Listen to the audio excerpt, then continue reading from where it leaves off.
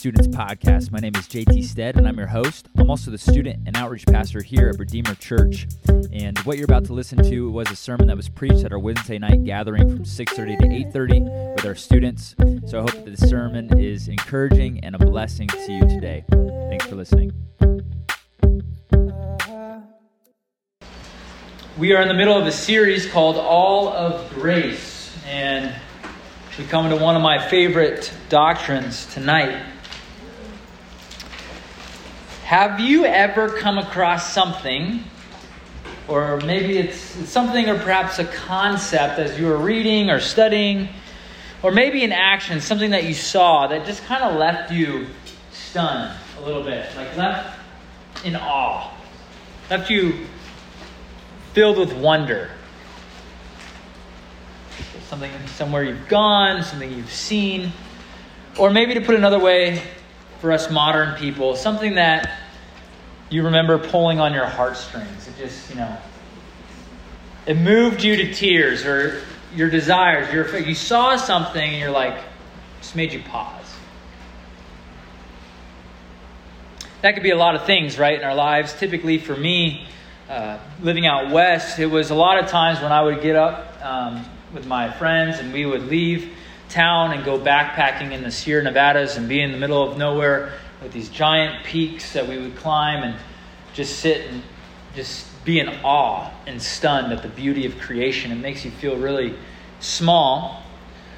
And then for a lot of times though, probably for all of us, whenever we come across a movie scene or something in a book, or maybe something that we see that speaks of sacrificial love, that you witness, and it kind of moves you, and you're like, that's truly beautiful.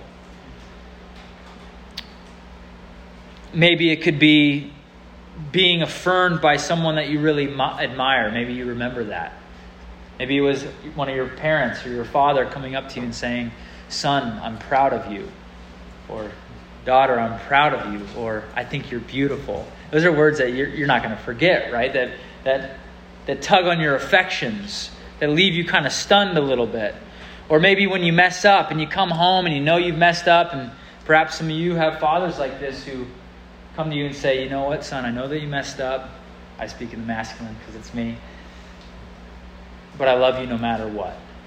There's nothing that you can do that can separate your love from me. Or maybe to witness some poor, lowly creature to be received into a new family and receive all the benefits that come with that. See, all these human examples are great ones, but tonight I want to draw your attention to one of the most marvelous, one of the most stunning, one of the greatest wonders of love in all the world, a wonder that you can experience for the first time tonight, a wonder that many of you have already experienced but yet have not realized it, or maybe you've forgotten it.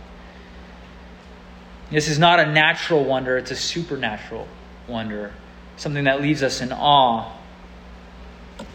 And that is the great doctrine of grace called adoption. Adoption. Please turn with me in your Bibles to 1 John chapter 3. 1 John chapter 3. We're going to be looking at a few verses in 1 John. And we've been studying, like I said, the great doctrines of salvation, starting in eternity past in the mind and heart of God, who decreed to create the world. And he decreed the fall to happen, and then he decreed that out of the mass and misery of sinful human man, to save some for himself, to give a gift to the Son. That would be a people. And in eternity past, God came up with this plan. It's called election. And then God sent Jesus on a rescue mission to accomplish that salvation, to receive that gift, which is that people through the means of atonement. And then God sent forth His Holy Spirit through the preaching of the gospel. And then He calls His people to Himself. And when He calls people to Himself, the Holy Spirit implants new life into them. And they're made a new creation. That's regeneration. And when that happens, when the Spirit opens our eyes and gives us new life, we respond. We convert to Christ. And when we respond in faith. And when we trust in Jesus Christ by faith, all that is Christ's righteousness becomes ours. And we're declared righteous. We're justified. But then something else happens the moment that you trust in Jesus. And it's one of the sweetest, most comforting, heartstring pulling doctrines. It's the gem. It's the most beautiful doctrines. If justification is the heart of the gospel, then the doctrine of adoption is the most beautiful doctrine. It really is. It's the gem. And you could feel that truth pulling on the disciple whom Jesus loved, and his name is John. And look at what he says, starting in chapter 2, verse 28. Just some context here. He says, "And now, little children," that is the church, not literal little children, but little. He's a father. He's a shepherd to this church, to these believers.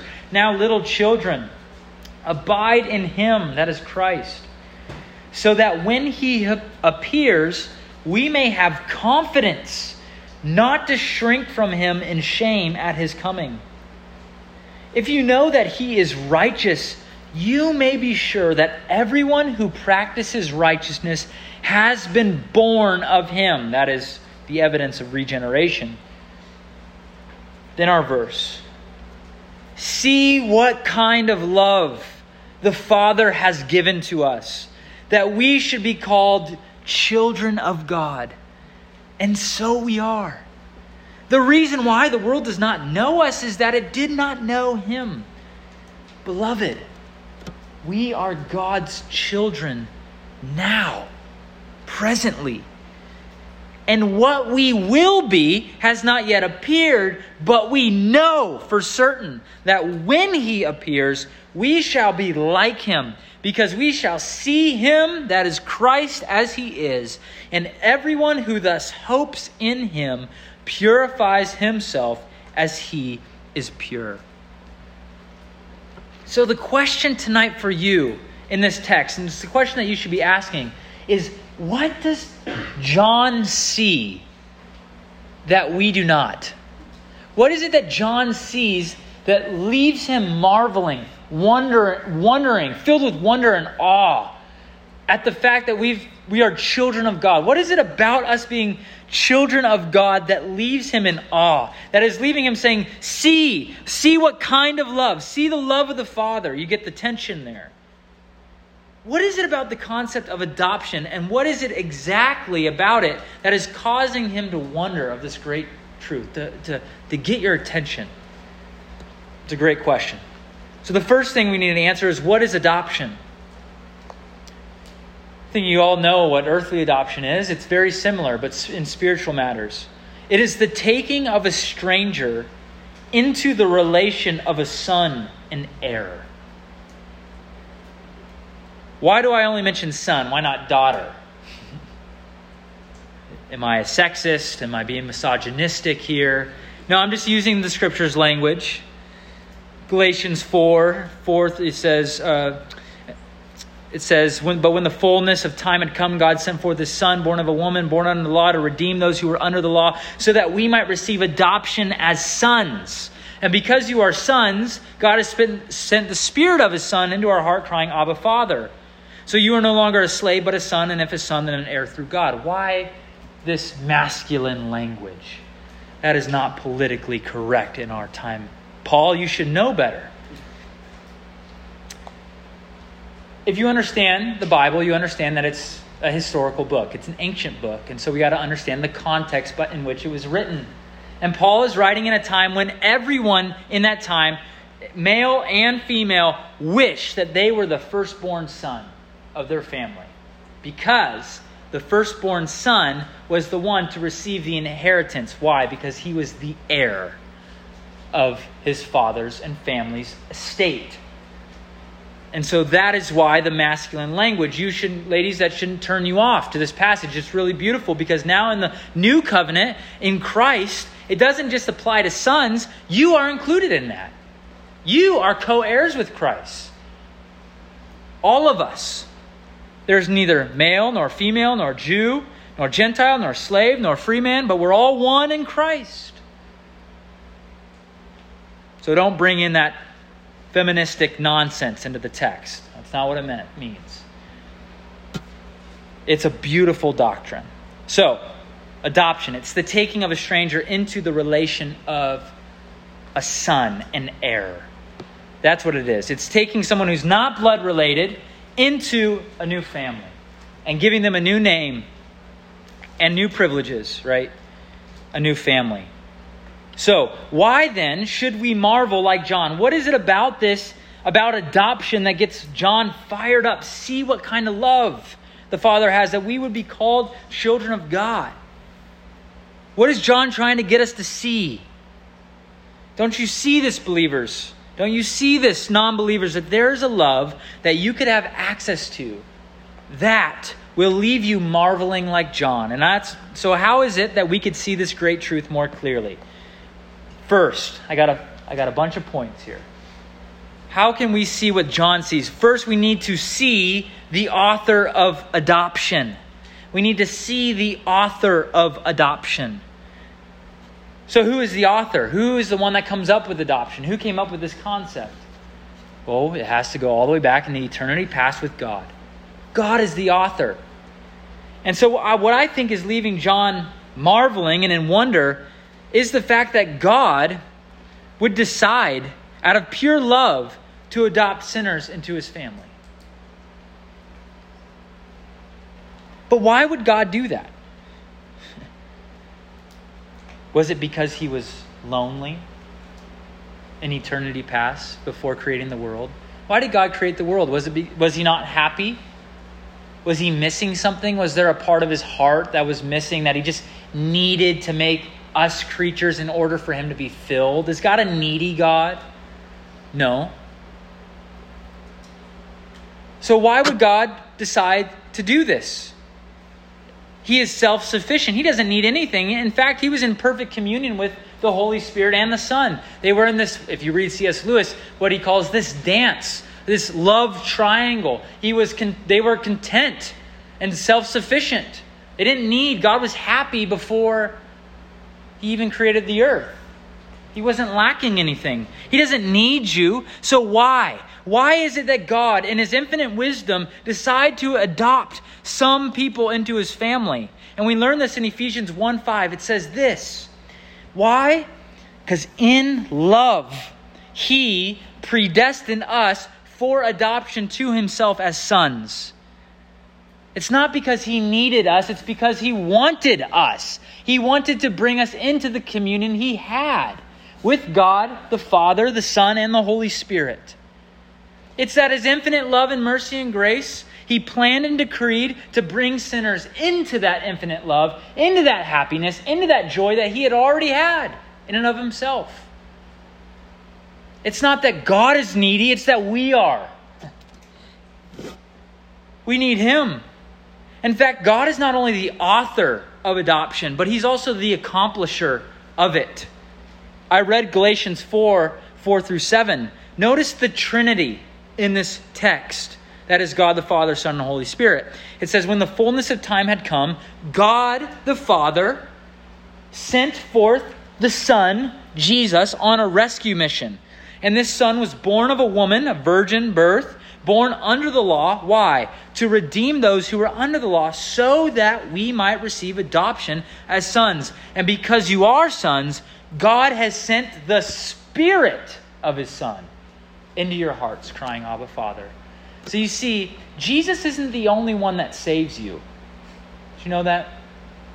God the Father, the Son, and the Holy Spirit all have a role in salvation. God is not only the author, but he's the accomplisher. And so that's the first thing you need to understand is why? It's because God is a loving God, and he's not like us. That's the first thing that is leaving John, I believe, in wonder, in awe. The second thing that you need to see is the grace of adoption. Is the pure grace of this doctrine. What is grace?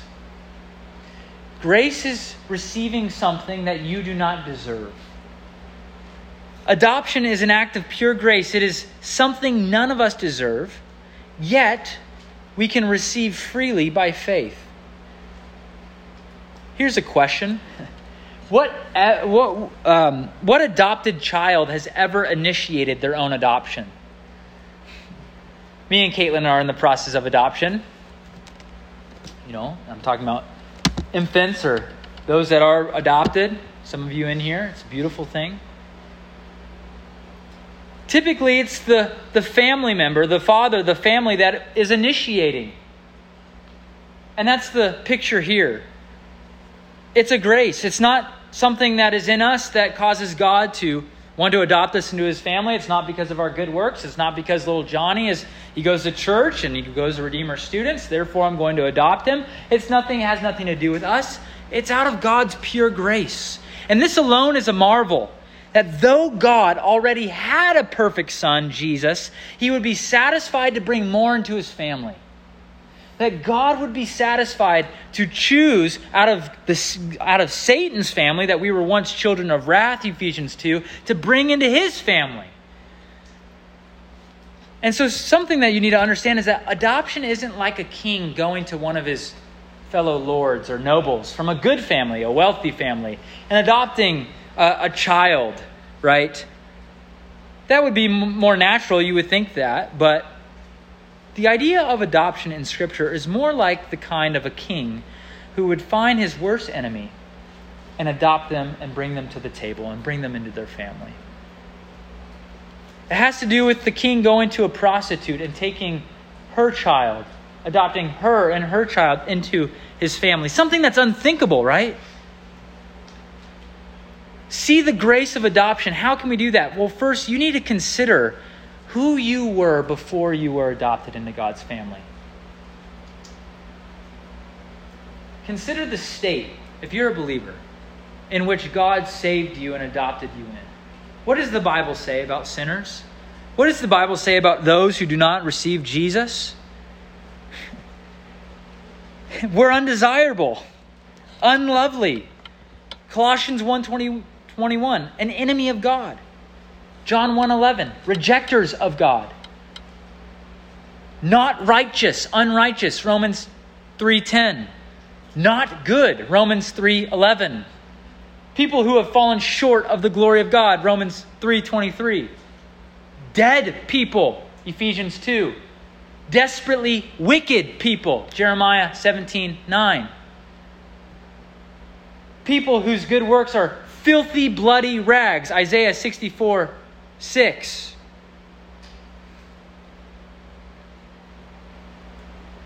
The most dead, rotten, vile sinners who are enslaved to the elementary things of this world, Galatians 4:3, who are in bondage to their sin, John 8:33.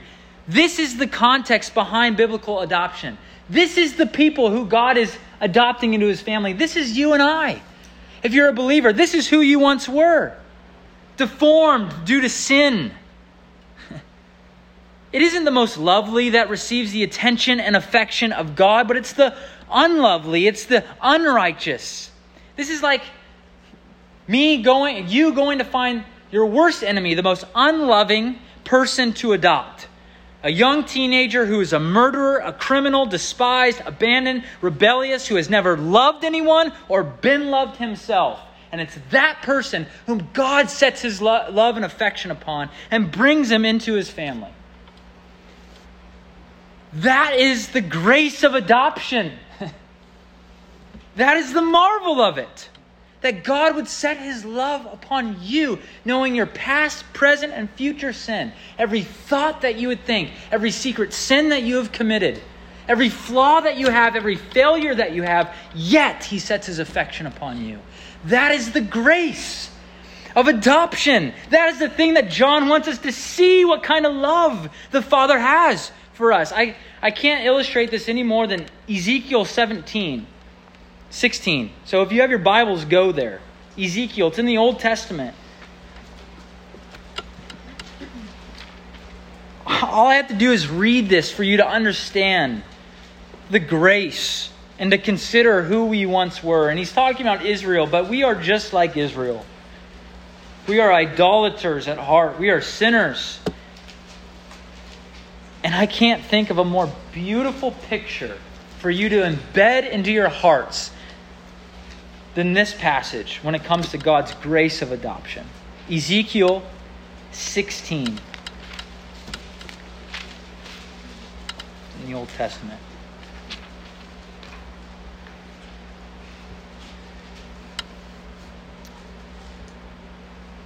Again, the word of the Lord came to me, that is Ezekiel. Son of man, make known to Jerusalem her abominations. And say thus, says the Lord God to Jerusalem, your origin and your birth are the land of the Canaanites. Those are the pagans. This is where Israel came from. You are idolaters. Your father was an Amorite and your mother a Hittite. You worshipped other gods. You were polytheistic.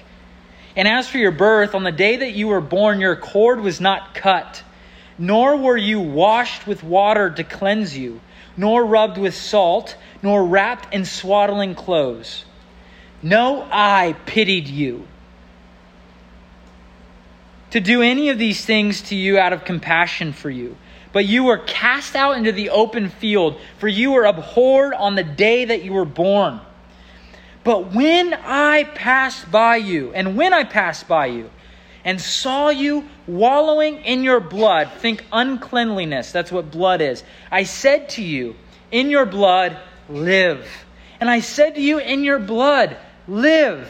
And I made you flourish like a plant of the field. So you see the picture of God the Father scooping up this dirty, unloved, unwanted child into his arms, cleansing her off. And you grew up, verse 7, and became tall, and you arrived at full adornment. Your breasts were formed and your hair had grown, yet you were naked and bare. Remember, the church, it's a picture of a bride. Beautiful bride. When I passed by you again, I saw you. This love language of the Father here. Behold, you are of age for love. And I spread the corner of my garment over you, and I covered your nakedness. I made a vow to you and entered into a covenant with you, declares the Lord God. And you became mine. And I bathed you with water and washed off your blood from you and anointed you with oil. I clothed you also with an embroidered cloth and shod you with fine leather. I wrapped you in fine linen and covered you with silk. And I adored you with ornaments. I put a bracelet on your wrists and chain for your neck. I put a ring on your nose. It's just lavishing grace, and earrings for your ears, and beautiful crown on your head. Thus you were adorned with gold and silver, and your clothing was of fine linen and silk and embroidered cloth. You ate fine flour, you were fed, and honey and oil. You grew exceedingly beautiful and advanced to royalty, and your renown went forth among the nations because of your beauty, for it was perfect through the splendor that I had bestowed on you, declares the Lord God. See the grace of adoption.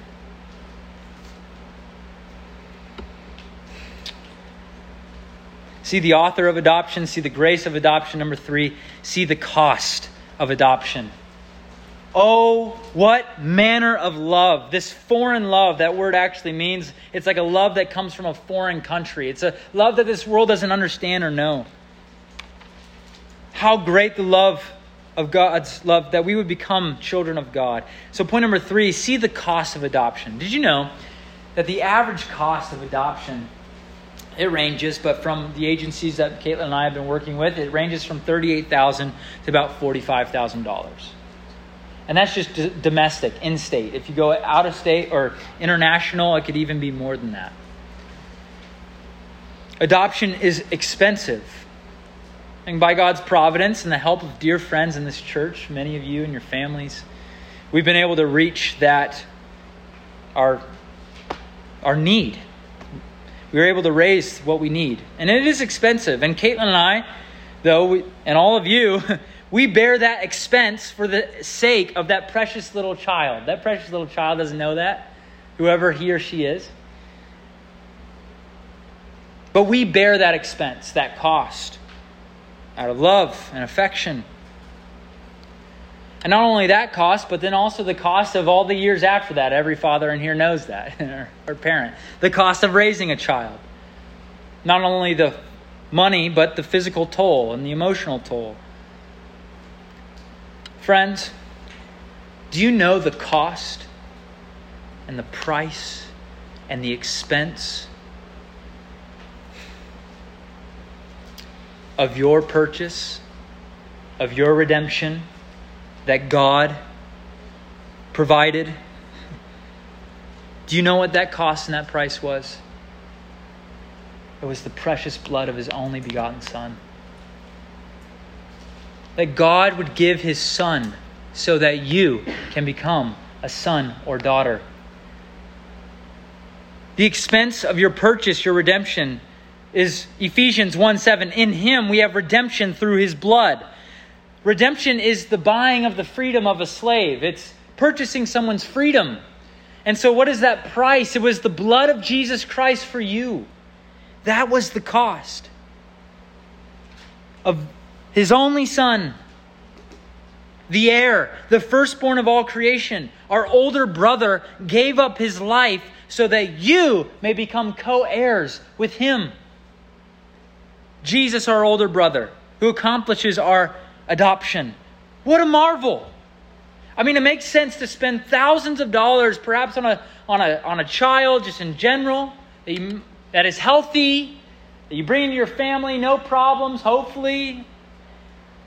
And then it maybe makes sense to spend a couple of $100, maybe more, for a baby that maybe someone doesn't want. I don't know.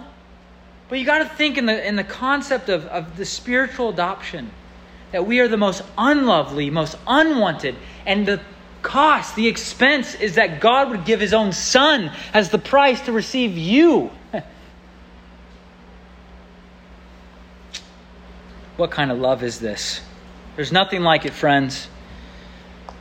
Where are you going to find love like that in this world?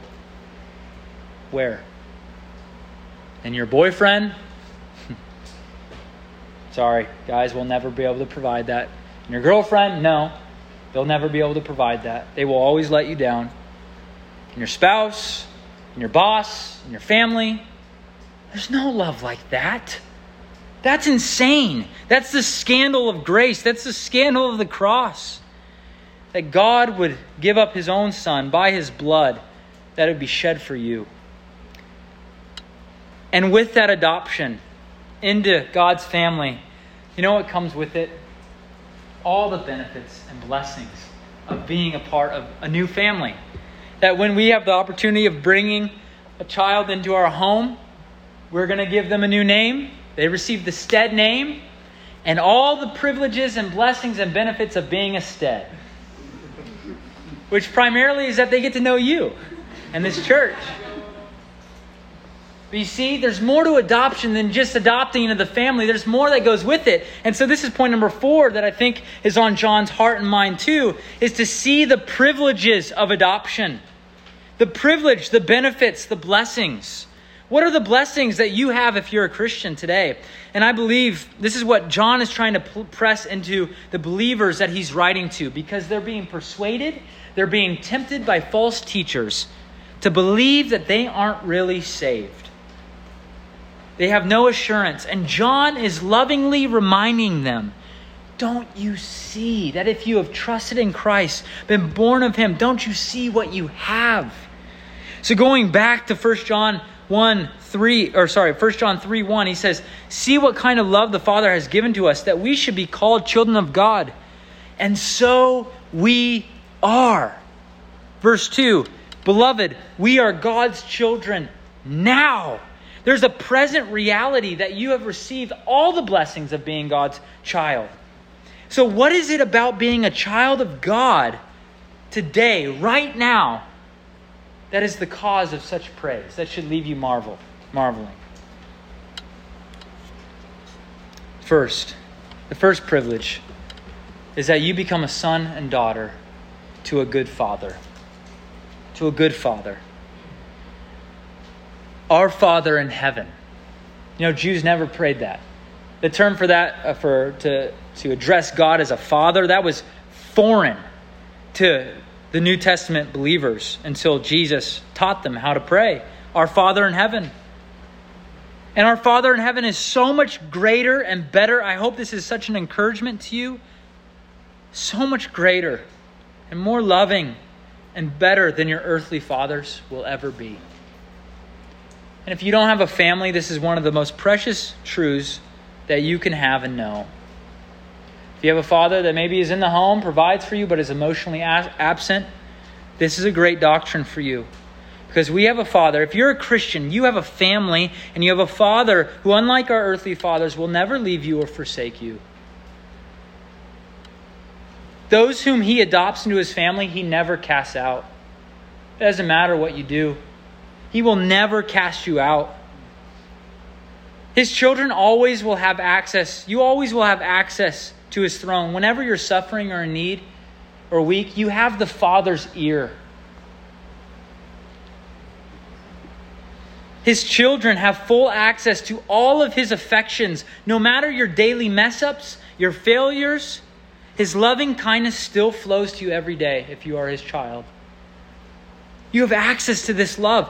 When you fail, our good Father never points His finger at you or shakes His head in disappointment. But He only has arms open for you to receive you. He never says, "You did it again," losing His patience. You have a Father in heaven who will always protect you, who will always provide for your every single need. We have some good fathers. Some of you have some awesome fathers. And you think of some of the great qualities of them.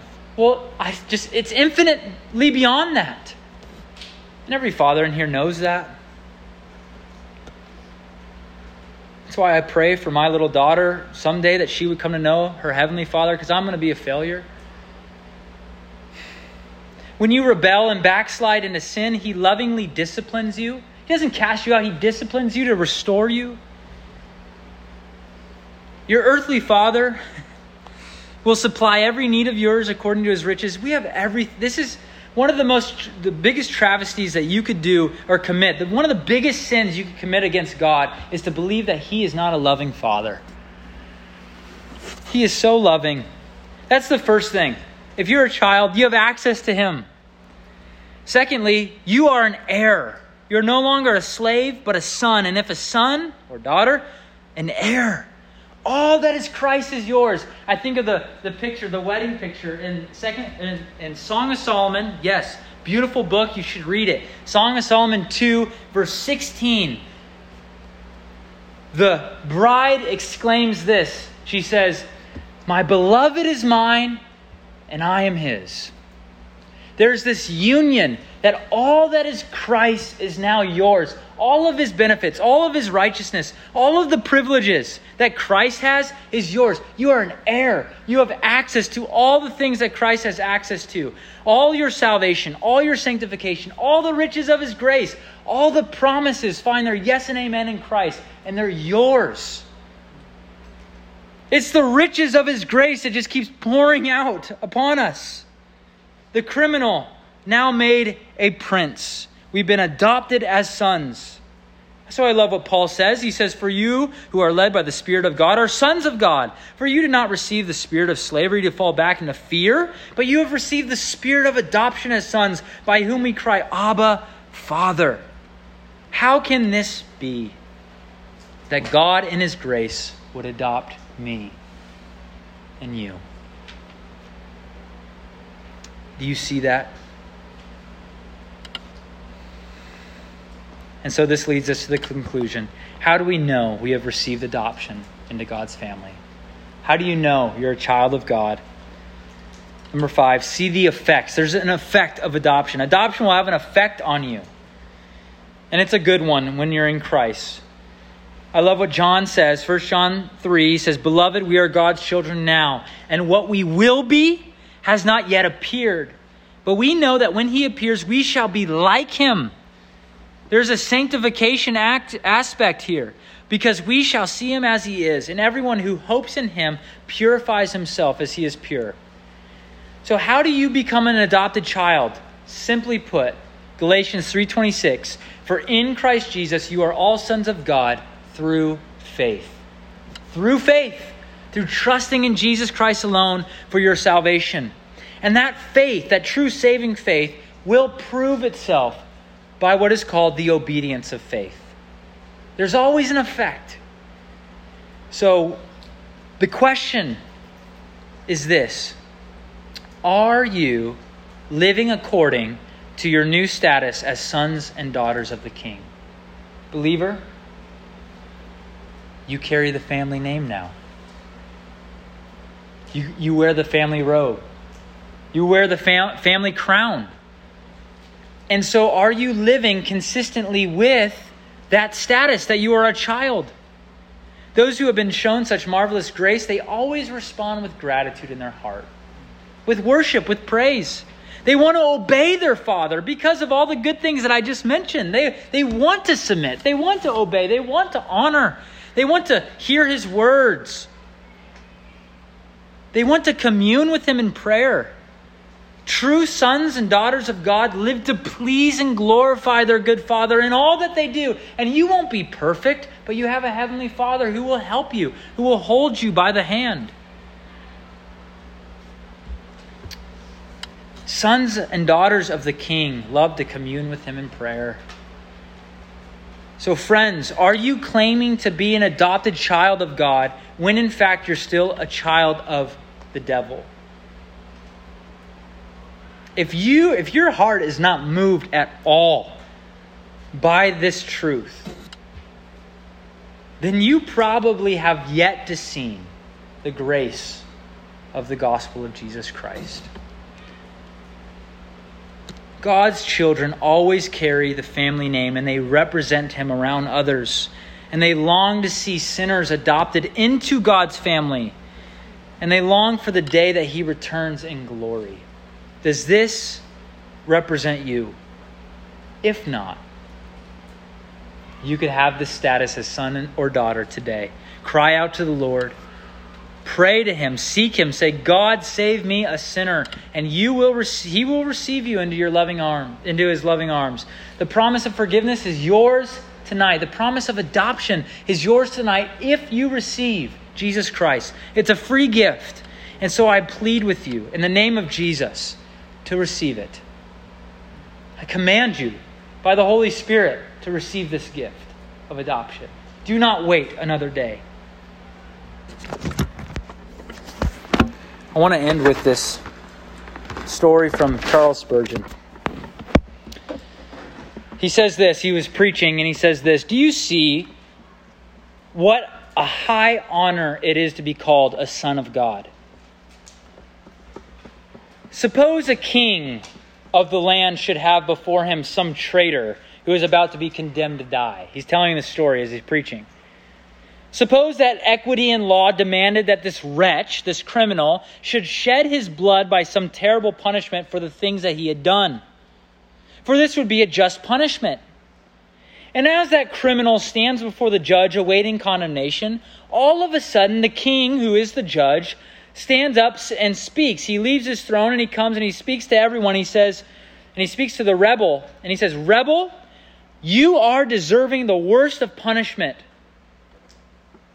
But I have found a way whereby I can forgive all of your rebellions. I declare you, criminal, thou art pardoned. You're forgiven. You're acquitted." And in that moment, immediately you see the criminal's face and a flush of a smile comes across it. Some joy. You could see it. He can't believe it. But that's not all. The king continues. He says, "I also declare you that you are made rich. See, there is wealth from my account. It is all yours."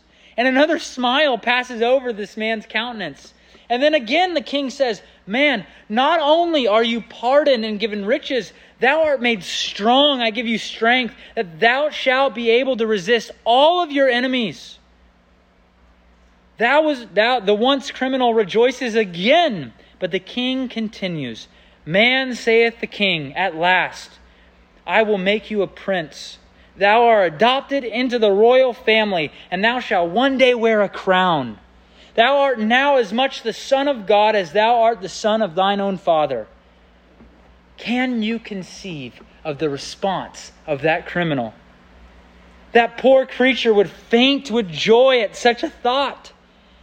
That he whose neck was ready for the noose should have his head now ready for a crown. That he who expected to be clothed in a felon's garb and taken away to death is now to be exalted and clothed in the robes of honor. So, Christian, think what thou do deserve, robes of shame and infamy, but thou art to have those of glory only in Christ. Father God, thank you so much for this beautiful truth of adoption. Bless the life groups now as they continue to marvel at such a wonderful truth. God, you are good. In Christ's name we pray. Amen.